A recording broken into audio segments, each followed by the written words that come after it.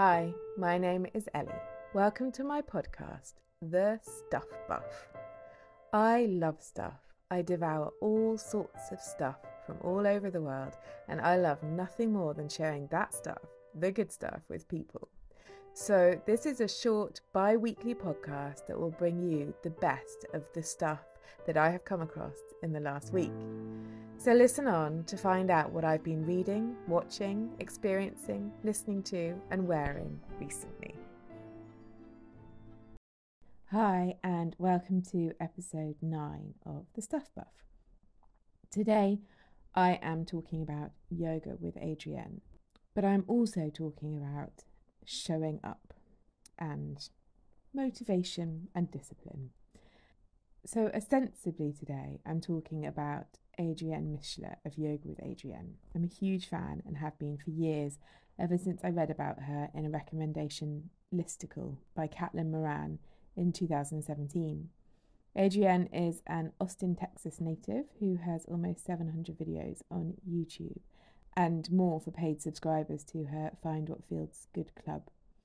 Every January for the past 9 years, she has posted a 30 days of yoga challenge with a daily practice video and accompanying email. If you go to her website, you can sign up to any of these from scratch, including the emails, without a subscription. Adriene is lovely. As someone who isn't especially lithe, I feel very unjudged by her. Now, it may be a strange thing to worry about being judged by someone who is thousands of miles away and who certainly can't see me, but her manner is so gentle and she's so kind in her instructions that she doesn't make one feel inferior or silly. She also works with a flow that works for me, not too much spirituality and not too much hardcore exercise.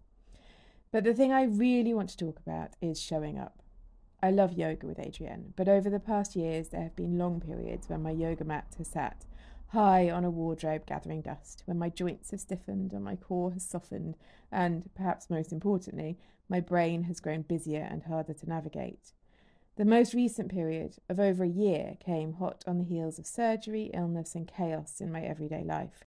However, since this January, I have been slowly ironing out the wrinkles, but I haven't managed to get back on the mat. I have been waiting for motivation to strike, hoping I'd magically feel able to jump back on without taking any concrete steps to actually make it happen. YouTube remaining unopened and my mat remaining firmly rolled up. And then the voices of two people I follow on Instagram, Candice Brathwaite and Anna O'Brien, aka Glitter and Lasers, finally sunk in. Candice is on nearly day 150 of showing up on her Peloton treadmill Petra. She documents this in her stories, partly for her own accountability, I imagine, but also to inspire and encourage. The story of hers that really made me sit up and think was one where she talked about motivation being nothing, that if you wait for motivation to strike, nothing will ever happen. What you need is discipline. You need to say, I'm going to show up, even or especially if I don't want to, and I will feel better, and I will be back again tomorrow, and I will do the thing. The discipline of doing the thing you want to do but lack motivation for creates the habit that changes the game. Go and follow Candice for more and probably more eloquent inspiration. I personally love the vibrant joy of her style, and I'm sure I will mention her again. Anna O'Brien is another person whose discipline and proactivity in the face of chronic illness has inspired me to move in a way that makes me feel good. She has just restarted exercising after a period of illness, and her joy in her physicality is lovely to behold. The final nail in the waiting for motivation's coffin came from the oddest place. I love the Parenting Hell podcast, and they recently interviewed a Welsh comedian called Mike Bubbins. I'd never come across this self-proclaimed retrosexual comedian before, but his description of getting fit during lockdown by being consistent and not making excuses and showing up day after day was the final piece of the puzzle for me. He's also very funny, which helped.